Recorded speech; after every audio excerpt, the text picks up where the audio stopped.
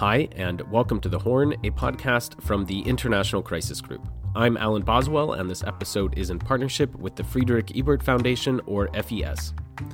We have three guests on today for a wide-ranging discussion on diplomacy in the Horn and the broader Red Sea region amidst several ongoing crises, led by, of course, the war in Sudan. I'm pleased to welcome back Kholoud Kher, Abdul Mohammed, and Alexander Rondos, all repeat guests on the show. Kholoud is a founding director at Confluence Advisory, a think tank focused on Sudan. Abdul has worked in various senior positions for the United Nations and the African Union in the region, and Alex was also a longtime diplomat in the region for the European Union and is now a senior advisor for the U.S. Institute of Peace, where he is focusing on the greater Red Sea area. It's really an all-star panel today, so thanks to you all for coming on the show. Thank you. Thank you. Thank you very much. Just a note that we recorded this last week, so there is no mention here about the IGAD summit on Sudan over the weekend, where Generals Burhan and Hemeti both expressed a willingness to meet each other face to face. Obviously, the region is in crisis. I mean, it goes without saying. Listeners of the podcast are hearing this every single episode. But I think how we define the crisis and exactly how we explain it is really crucial to sort of addressing it and understanding it. So how, when you're seeing the broader crisis, obviously Sudan's an epicenter right now of it, but how do you see and how do you define the crisis affecting the Horn of Africa right now? I think the way you frame the question is important because the person doing the defining often sort of determines what the crisis looks like. And I think what we've seen in the region is that, for example, crises like climate change and crises like terrorism aren't really thought of as immediate crises because often the people who are defining the crisis see much more immediate, sort of dilemmas that immediately impact them. But I think, we can say unequivocally that what is happening in Sudan right now is a crisis. And it is a crisis that has started in Sudan, but absolutely will spread to the region. We're already seeing signs of that. I think when we start looking at this crisis in terms of a regional perspective, we also have to define what the region that is, looks like. It's not just Horn of Africa. It's not just Red Sea. It's also Sahel. It is also impacting, for example, North Africa. And I think oftentimes either we don't look at the history or we look at the history through a very specific lens. The war in Sudan, for example, is a cumulative thing. It is the result of previous conflicts in the country that have never been resolved. It is the direct result of questions around equitable access to resources and identity and sort of what the state looks like and who it represents and whom it works for that have never really been resolved. And Abdul, when you tell the story of the Horn of Africa, it's in a very critical point, obviously looks in crisis. What's the story that you tell? For me, what the countries in the Horn of Africa share in common is a crisis of the state. The legitimacy of the state is very violently contested. The viability of the state. Therefore, any analysis of the Horn of Africa, I think, has to begin with the crisis of the state. And that crisis of the state manifests itself differently in different countries. And I think the one in the Sudan, which is just taking place, live, is an important one to really dissect. What grabbed me is that the Sudanese political elite, Sudanese business elite, the bureaucrats, the cultural elite, all vacated Khartoum. All of them vacated Khartoum, which is really the backbone of your middle class. And they all went out of the country. That, for me, was really shocking because when people talk about the collapse of a state, it was sometimes a theoretical discourse. But in the case of the Sudan, it was live. We saw it happening. And Alex, do you think we can view these crises, individually, or do we have to see them as, obviously interlocking, but very much of a much more regional nature? The facts on the ground are we're seeing a rapid proliferation of centers of violence. That means most of the analytical frames of how we look at this region need to be rethought. Why is this happening? Where is it happening? Who's financing it? Who's fueling the weapons? But something is happening which most people don't notice.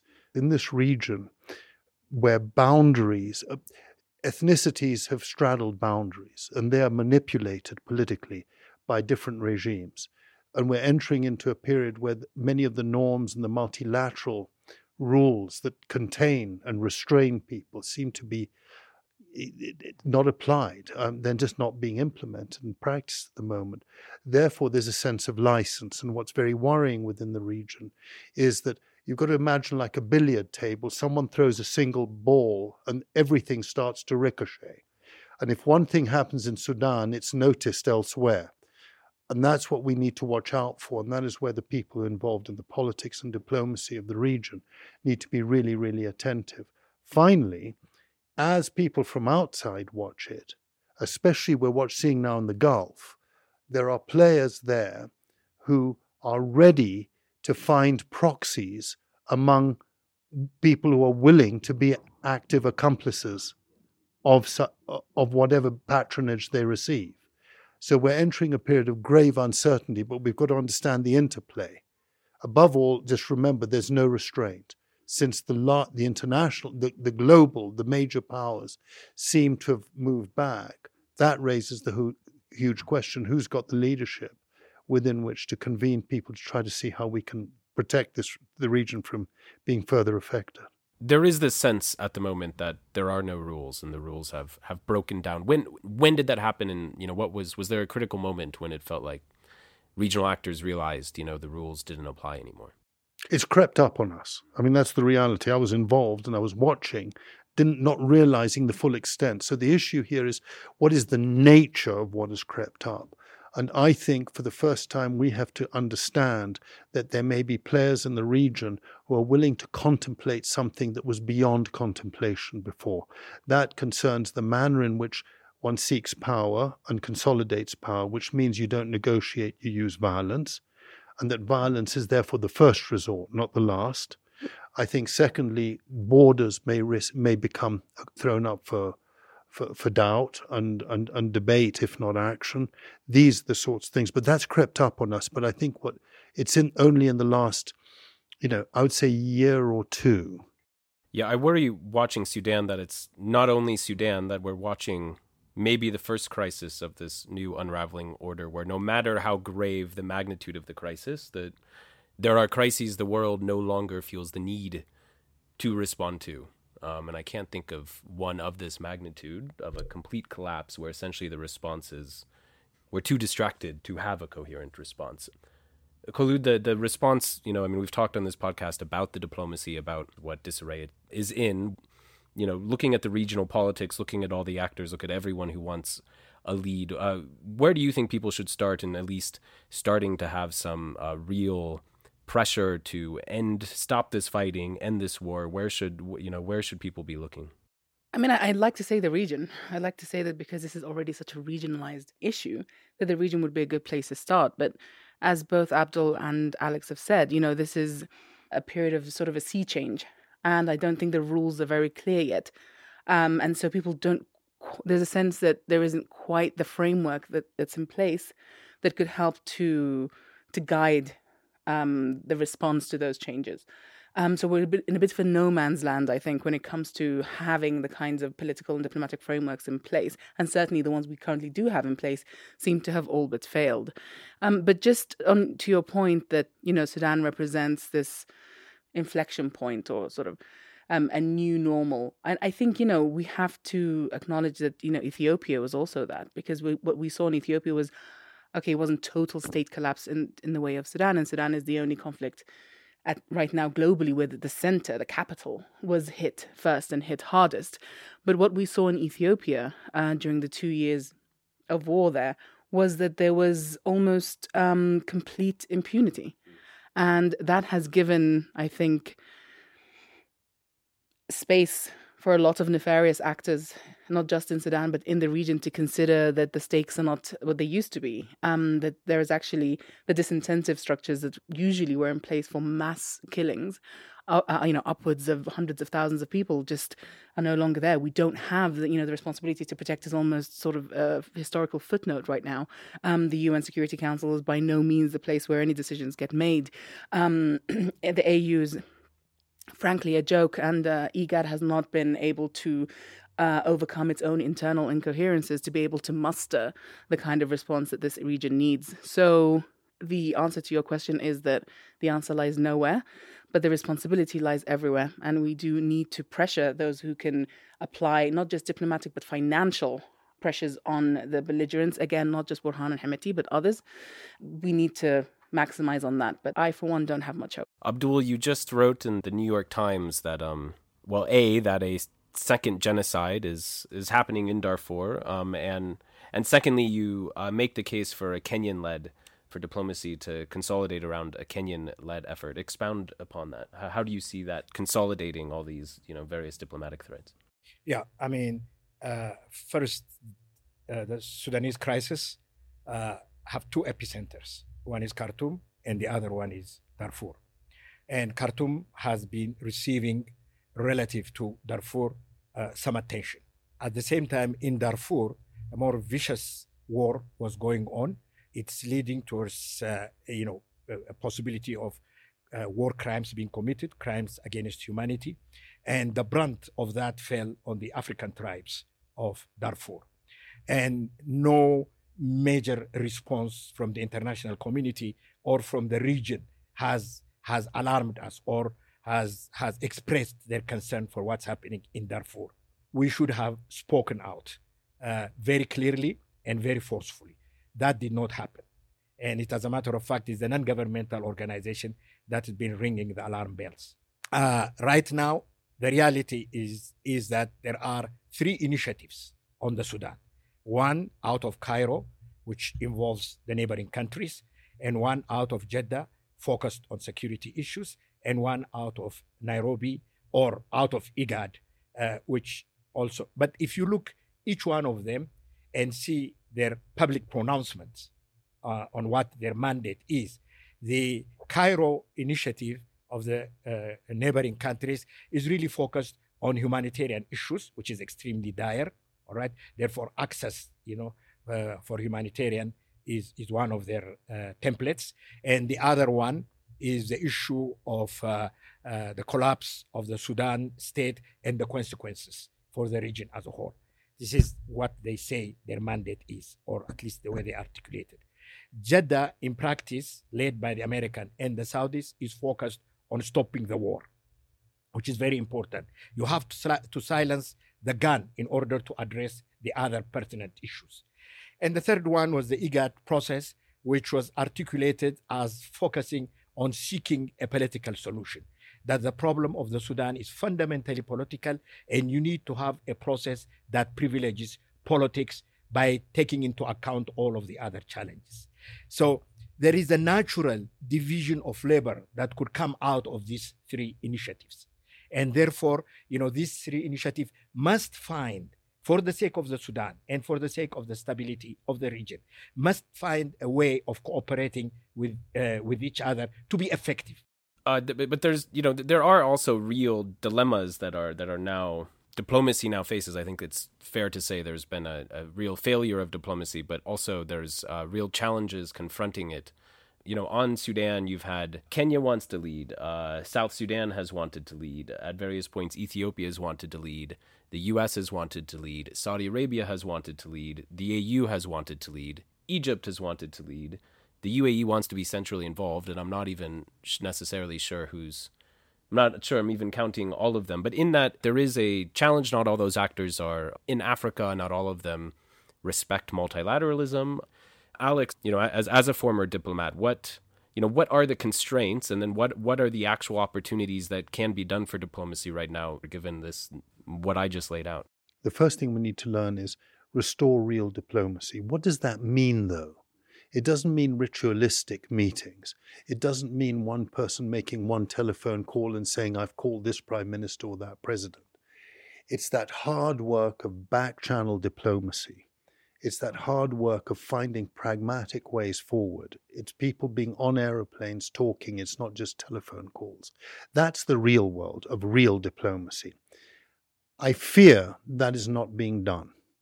There's a lot of performance, but I'm not seeing real substance. And I'm sorry to say that. That is what can be improved very, very fast, I think. Then the question comes, well, who does that? which builds on your previous question. I believe that the multiplication of different initiatives is actually a consequence of the lack of basic diplomacy at the very outset of a crisis. I'm old-fashioned on this. I happen to believe that if you wait for the choreography of international bureaucracies, a lot of people are going to die. Not because they will that, but that is in the nature of the beast. Therefore, the time has come to create what I would call, as one used to have before, something called a contact group, though apparently that's unfashionable these days. The fact is the people who own the guns and the money in the international community, who have the influence, may need to talk about what it is in their basic common interests to find a way forward. That means they've got to agree on what makes sense. That's the difficult discussion. So let's be very practical. Who needs to talk here? It is one or two countries in the European Union. It is the United States, it is Saudi Arabia, it is the United Arab Emirates, and I would not exclude China from this, because China, at the end of the day, is a player who is best, in my view, incorporated rather than left adrift in such discussions. If you want African solutions, Africa's got to ask who they want help from, and entering a tower of institutional babble is not the answer. I'm trying to be very practical here at the risk of being controversial, and deliberately so. Someone's got to answer me now why a contact group type of format is not relevant to the moment. At that point, quiet discussions occur with the very people who may be seen to be part of the problem as to how they could end up with a problem on their laps. That's the political discussion that needs to occur. Those who are promoting violence as a solution are one day going to see violence reach them. This is, to me, mathematical, it's arithmetical. Okay? There will be a radicalization of the dispossessed that will go after the very people who they think caused it. That's politics, and it's reality, and people need to absorb that. So who has the interest to start making that move? One of those countries that I mentioned has got to take the initiative.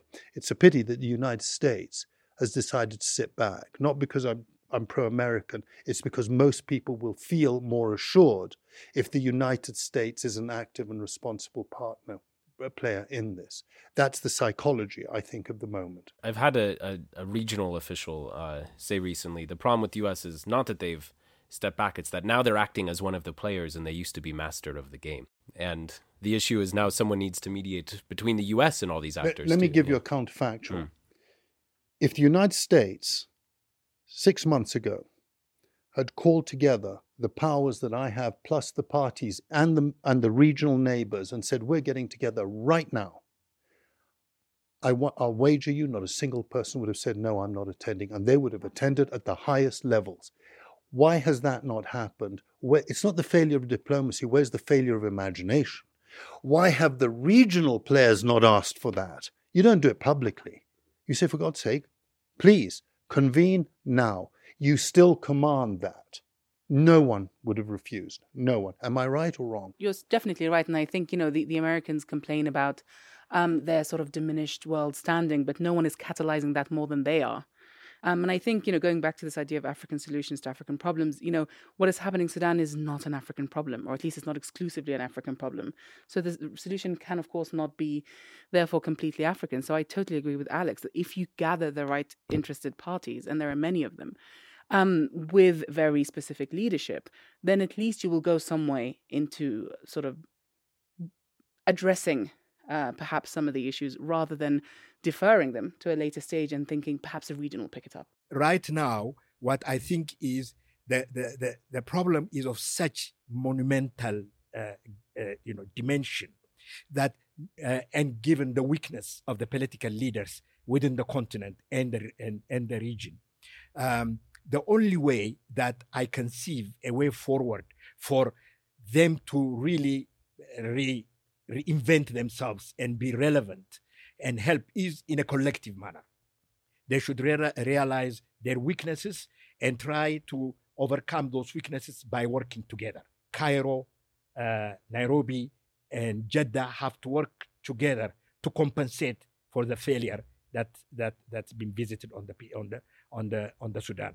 And then if they work together, they will really force the Sudanese actors, the civilians especially, to also work together, to do their part, because they are the essential, actually the indispensable element is how the Sudanese civil leaders come together and address the challenge in a manner that will give this different initiative the basis to assist them.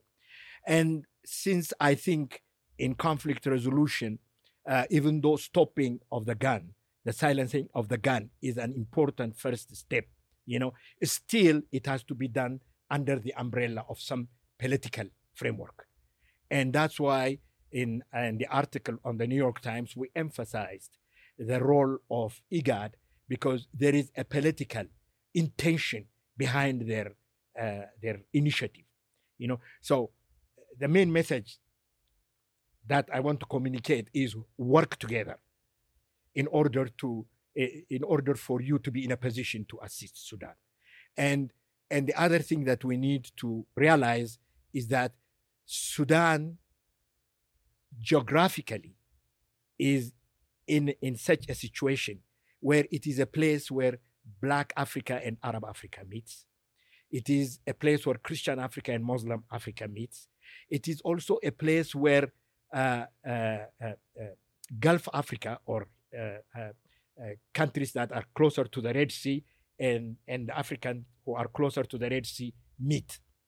All right. Therefore, it is imperative that all of them work together, and the initiative should take into account the interests of these two regions, Africa and the Arab region, to find a common solution. By doing so, actually, they will lay the foundation for future cooperation if they solve the problem of the Sudan, or if they tackle the Sudan problem in a credible manner. That will be the foundation for future cooperation between the two shores of the Red Sea.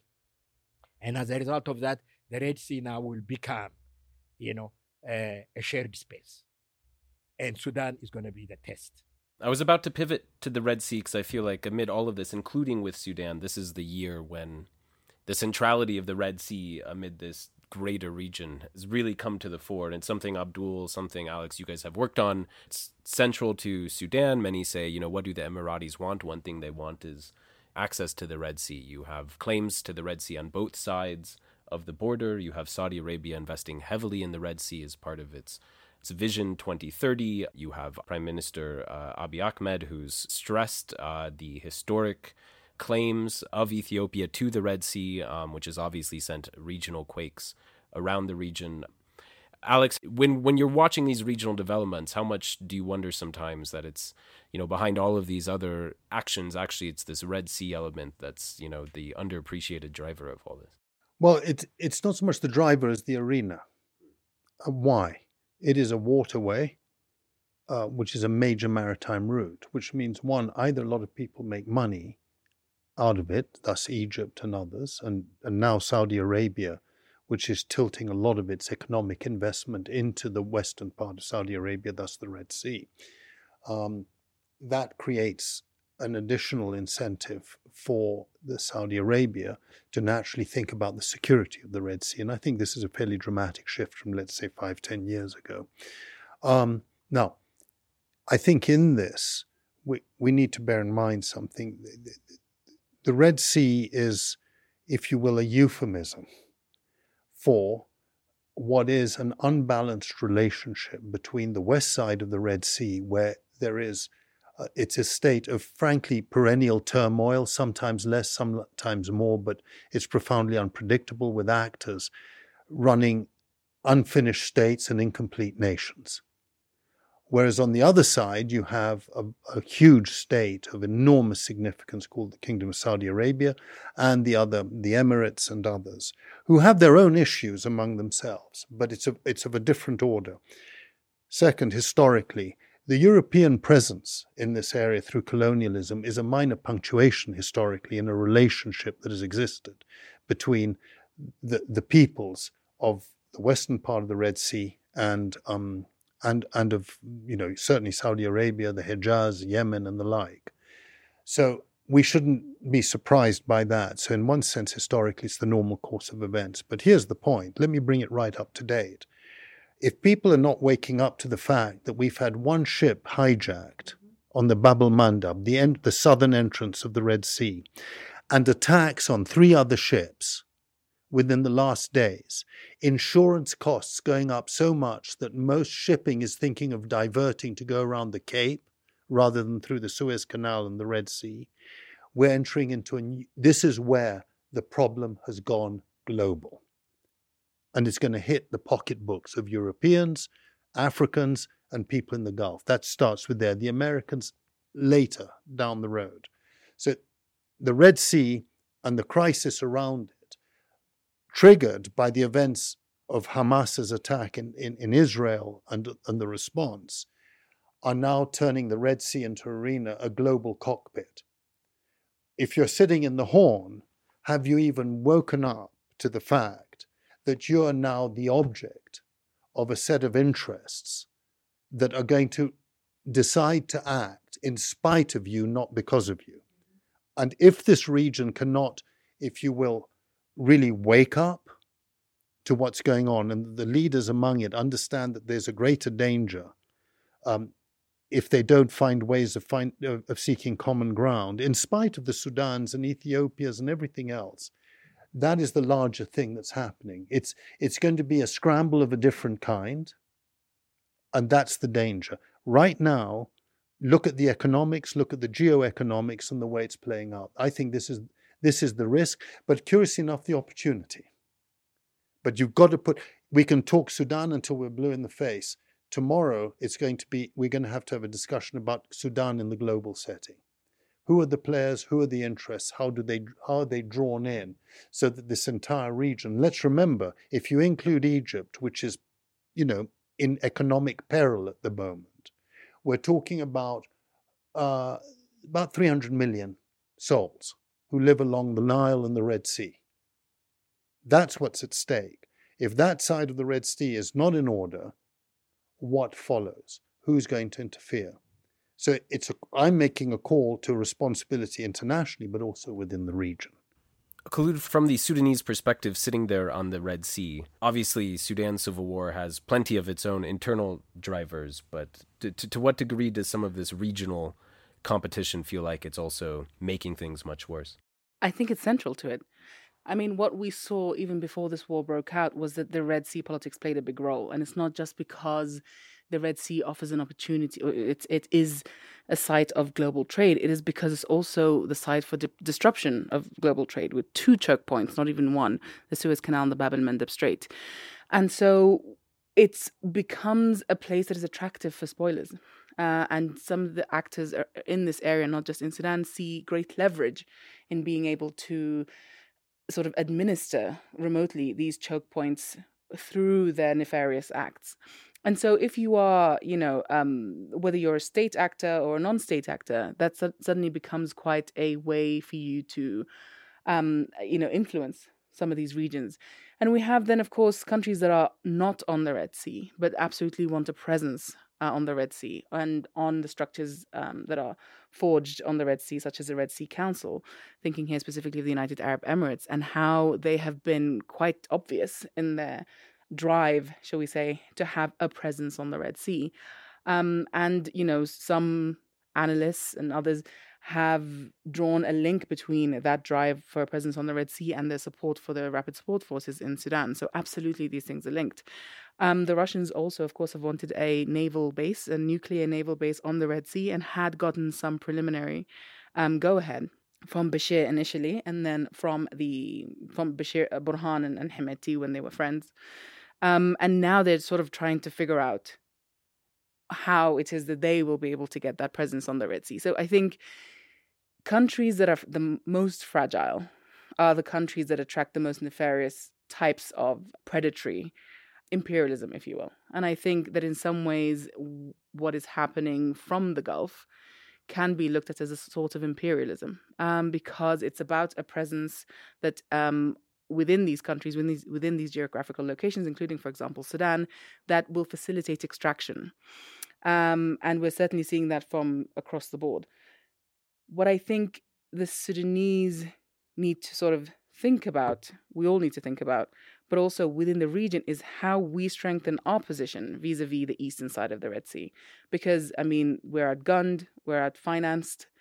And as Alex said, these places are, at least for now, far more politically stable, although by no means may change at some point in the near future. But anyway, in the meantime, it is this side, is the African side of the Red Sea that is far more politically and economically fragile. And I think we need to figure out how we collectively, strengthen our own positions vis-a-vis the other side, but in a way that is complementary, in a way that is non-confrontational. Because unless we do that, we're effectively sitting ducks for the imperial desires of the eastern side of the Mediterranean. And here I also include Israel and other countries. But we also become the arena of conflict for countries further afield, including, for example, Iran.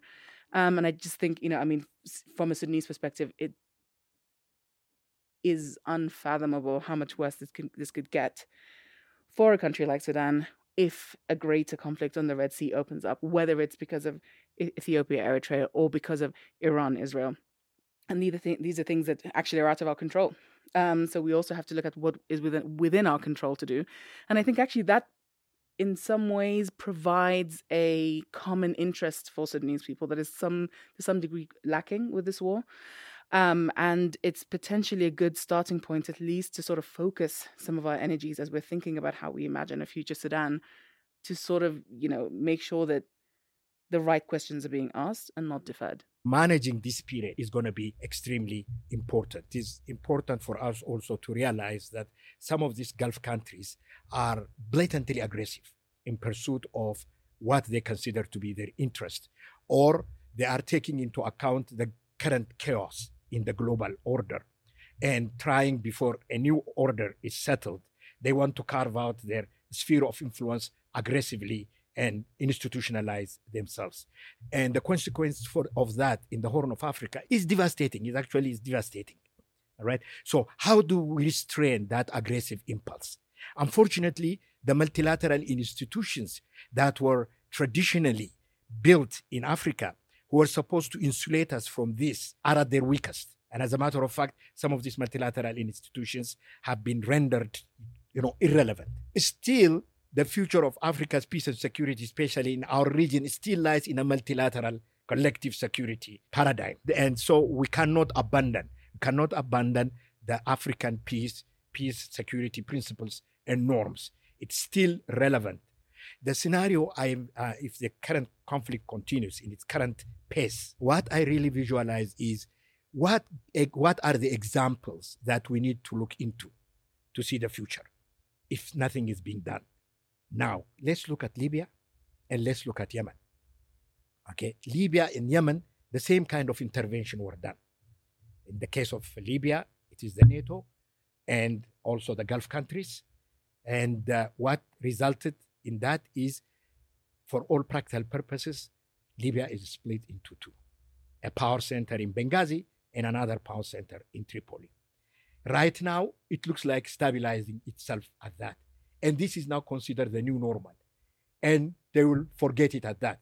So the permanent split of Libya may be there, because it's normal and nobody is paying attention. Therefore, right now, the prospect for Sudan, it could be a power center in Port Sudan and a power center either in Khartoum or around that. Right? And this could be the new normal. We need to avoid that new normal. I mean, we already have a split in Sudan. The question is, how permanent is it? Yeah. What's different between the Libya-Yemen scenario and the Sudan scenario is that in Libya and Yemen, both sides had access to the sea. Whereas in Sudan, that wouldn't be the case with how things currently are. So I don't think this will hold for very long. Yeah. And the danger there becomes that it's not a Libya scenario anymore, but a Somalia scenario with several zones of influence and spheres of influence that you cannot corral into a cessation of hostilities agreement, for example. For me as a European, my analogy is the 1930s in Europe. Oh, God. Unrestrained ambition, recklessness, meaning test constantly. I feel that right now, the guardrails are down, and people have decided that they can tip the scale and say, let's use violence to find the solution. And that negotiation kind of is for wimps. Real people use weapons and get solutions that way. Look at this region right now. Sudan, we're seeing it. And Sudan's not just two belligerents, because others will emerge before long. Ethiopia, it's toxic what's happening there. The Oromo, the Amhara, the Tigrayans are back and out of it now. This could get even worse. Somalia is unfinished business. Now, then you go to a next stage, this is why I make an allusion to the 1930s. And it's also a bit to Yugoslavia, when there are no restraints and everyone's delayed and sucking on their teeth and wondering what to do. What you get is people resort then to the politics of identity. Politics of identity means you weaponize yourself and you purify your constituency. Thus ethnic cleansing. And I fail to see why that is not on the cards in the region. Now, the trouble is there may be a lot of people sitting elsewhere in the world who are just too distracted to care.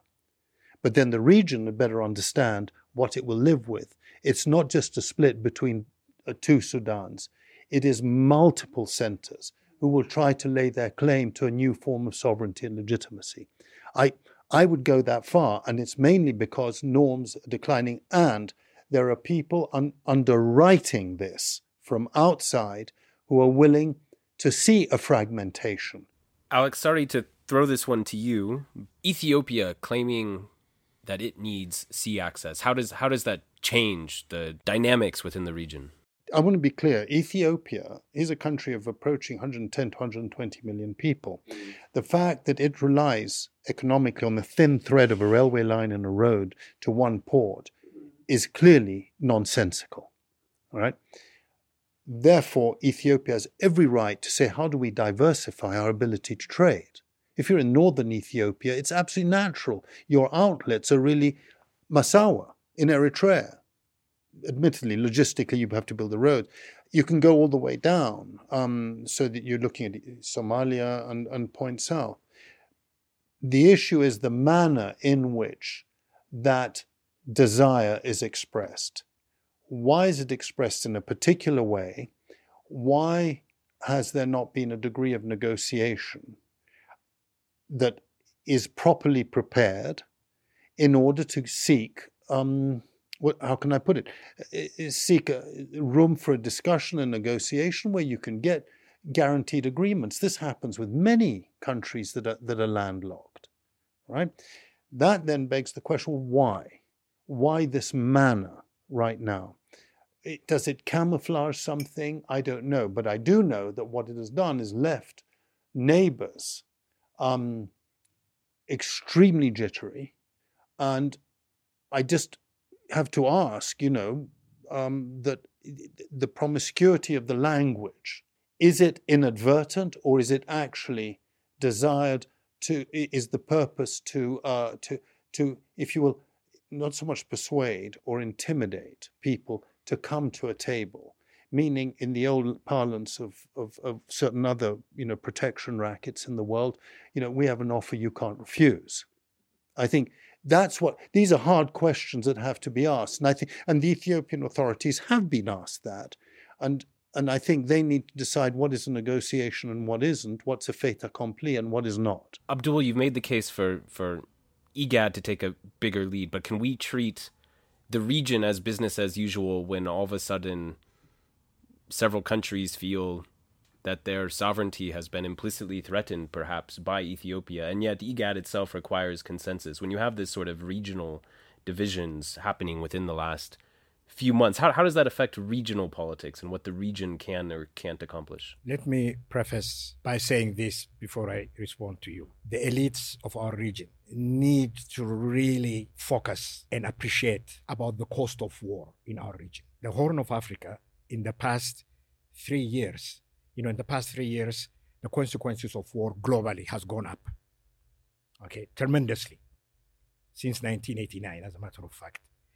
And in the past 3 years, most of war-related death has taken place in the Horn of Africa. and the consequences are immense, and it's going to take generations to recover from the current wars. Therefore, I am shocked that the elites of our region continue to talk about war in such caviar, in a very casually, and instead of being war the last resort, even that frightens me. War is discussed as an accessible solution. And that signifies how the elites in our region are uncaring, are insulated from the consequences of war, and are also empowered by outside forces, to take war as an option. And the danger of that actually is not being reflected upon, partly because the African institutions who are supposed to restrain member states are actually weak and subservient, and as a matter of fact, are reduced to being spectators to the kind of force that has been waged in our region. That should really be the starting point. All right. So we need to examine what is really animating, behind the scene, policies, both in the West and also in other regions. Now, Alex, also, just having said this, Alex raised the issue of port. All right. In the Horn of Africa, yes, access to the sea is important. It could lead to war unless it is addressed. And in the Horn of Africa, in addition to Ethiopia, as members of the IGAD countries, in addition to Ethiopia, Uganda is also a landlocked country. 50 million people. South Sudan is a landlocked country. Therefore, peace, security, stability, security community creation in the Horn of Africa has to take access to the sea as part and parcel of its core agenda. Right? I personally believe that this cannot and should not be pursued by using the military approach, because I am also convinced, for saying this, that there is no such a thing as a small war in our region. All right? Every war is devastating, and the consequence of it takes generational recovery. All right? Therefore, this issue of access to the sea need to be pursued as part and parcel of a holistic peace and security and economic arrangement, where it will find sustainable answer in a robust regional integration.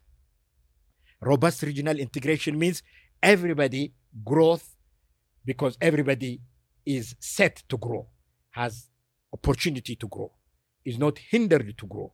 I think it's worth noting that these opportunities for regional integration, let's take the GERD, for example, owing to the lack of trust between actors in this region, very quickly become threats to different countries in the region. So I think our starting point is not even these frameworks necessarily. It's doing the difficult work, the diplomatic work, as Alex has laid out, that is, absolutely missing in action, to build that trust in the first place. Otherwise, you won't be able to get any agreement that A, holds, and B, is not seen as some kind of time bomb. And, the GERD now has become a sort of a fait accompli, so the tensions that we saw maybe 2 years ago are not to the same degree, but that doesn't mean that the concerns that other countries had around the GERD have suddenly disappeared. And part of that is because, of course, there is this lack of trust. So I think that is the first port of call. And that, I think, works within countries in the Horn and also between countries in the Horn. And it's quite interesting when you look at how, for example, water-related issues are dealt with in the ECOWAS region or in West Africa. There's a very different setup there. And there's a very different way in which those countries relate to their regional body, ECOWAS, versus how countries in the Horn relate to, for example, IGAD, have trust in IGAD, or how they use IGAD to meet their own individual ends. In the case of IGAD, let's see if the Sudan mediation will make it possible for us to recalibrate and reinvent and re-energize leadership within the sub-region, as part of the response to the Sudan crisis. Here is an opportunity. I think at the continental level, there is going to be an election for the chairperson of the African Union and also for commissioners and all of that. Let's see if this could also provide an opportunity for putting in place at the continental level the leadership that will rise up to the current challenge by taking a very critical stock of what has happened in the past 4 or 5 years. I want to just build on this, but let's understand one thing. People talk about regional integration. This is not a pedestrian bureaucratic project. It is a political project. And until people understand that and therefore have a strategy and organize it so that the security, the economics, the politics, and the diplomacy are all part of one single exercise, we will end up with stovepipes where we have finance ministers discussing a railway here and a dam there. We'll have diplomats doing their little thing. And, we'll have the security people worrying about security. The fact is, what this region at the moment needs, is crying out for, is a genuinely strategic approach from within the region, a willingness to understand that integration in the right sense, it's not about surrender of sovereignty, it's about managing the accommodations of sovereignty in a region which is weak, that you pull together. You cannot get the economic projects if you don't have the security. What do you need in this region? A security agreement among all the countries, a real treaty, which deals simply with territorial integrity and non-interference. Start with that alone and police it. You begin to create the conditions of confidence for real economic growth. Then you begin to talk about how borders are managed and the like. But this means everything has to be brought together, right? At the moment, it's dispersed. So I raise this more as a point of agenda. I mean, why not begin that discussion? I was at the beginnings of a thing called the Horn of Africa Initiative 6-7 years ago. The World Bank and everyone else was involved, in the European Union and the like. It's now, with all respect to the ministers of finance, they're not getting the attention of their heads of state. And as a consequence, these big projects that will create the indissoluble links between countries is not getting the necessary support. This fits into ports, but it's the much larger project. That is what is needed. And the fragmentation that is occurring is also an institutional fragmentation. It's a mental fragmentation. It can be fixed. It needs someone to step up and say, here's an agenda. Let's start thinking around. It needs someone from within the region to raise it, which is why I welcome the fact that Abdul, for example, put out in an article about Kenya taking a lead. Why? Kenya filled a space. It's as simple as that. It may have work to do, I don't care, but it's the momentum. Politics is about momentum. We're at a stage now where the region needs that. You guys just ended on a note of the region needing, in some ways, to solve its own problems, or at least to address many of its own problems as a starting point. Given the discussion that we've had, can that now happen without it also including other middle powers like Gulf countries that are involved? And if they are involved, can it happen without the West being involved too? What is, where really do we have to start to really address some of these issues? I think they work on several levels, and I think the starting point has to be the region. We can't, sort of put our heads in the sand and pretend that, Gulf interests and Gulf competition don't have an impact on the Horn of Africa, but they cannot be the drivers of change in this region. Because when we see that, as devastatingly as we see it in, for example, Sudan, it becomes very clear that that's not where the solution lies. But including other actors, whether they are more sort of within the neighborhood or further afield, is important. It just cannot be, I think, the starting point. But just to Alex's point, this whole thing requires leadership. And I think there are many in this part of the world who feel that we are bereft of leadership. So I think we also need to understand, we need to balance the urgency of some of these things, but also with the understanding that we may not see that kind of leadership for a while is able to bring those things together. But I think we also need to look beyond states. We have communities here that, in this part of the world that are, exist on either side of international borders and that have different stakes but have similar interests. I think if we make this conversation less about any particular ruler and much more about the communities that are going to be absolutely and immediately affected by some of these decisions, then I think we're going to have actually a much more worthwhile discussion and potentially one with more options and more opportunities. I think in terms of our relationship with the Gulf countries, we need to use Sudan as a test, to cooperate in solving the Sudanese problem jointly, cooperatively. We should go out of our way, to cooperate to help solve the Sudan problem so that the Sudanese people will figure out their future politically. And the international community to help provide, capacities for this or goodwill for this. And the African Peace and Security Council to assume its responsibility and address these issues with utmost seriousness.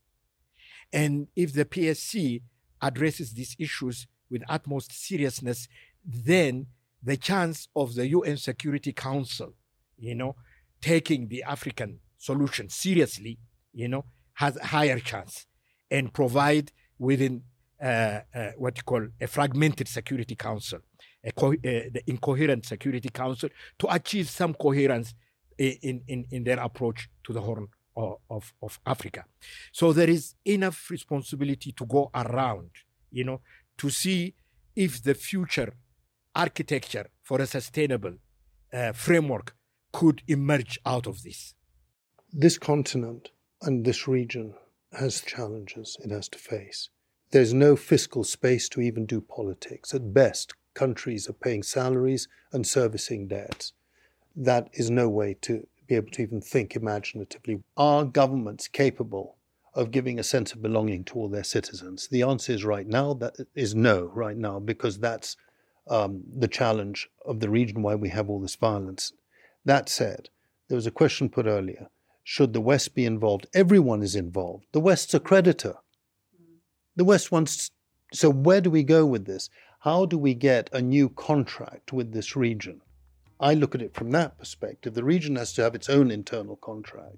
But then to get the finance, to come to the relations globally that relate to trade, security, and everything else, there has to be another level of discussion. These are perfectly possible, but it needs an organization of thought and a clarity of purpose in it, and actual organization. It's not going to happen overnight, but I don't think if we don't pick up that challenge, then I think we will be diminishing the opportunities for this region, but also for broader security. Thank you all three so much for your time. This was an all-star panel and an excellent discussion, so thank you. My pleasure. Thank you. Thank you very much.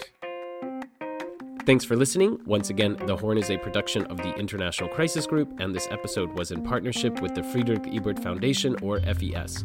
Our producers are May Francis and Ida Holly-Nambi.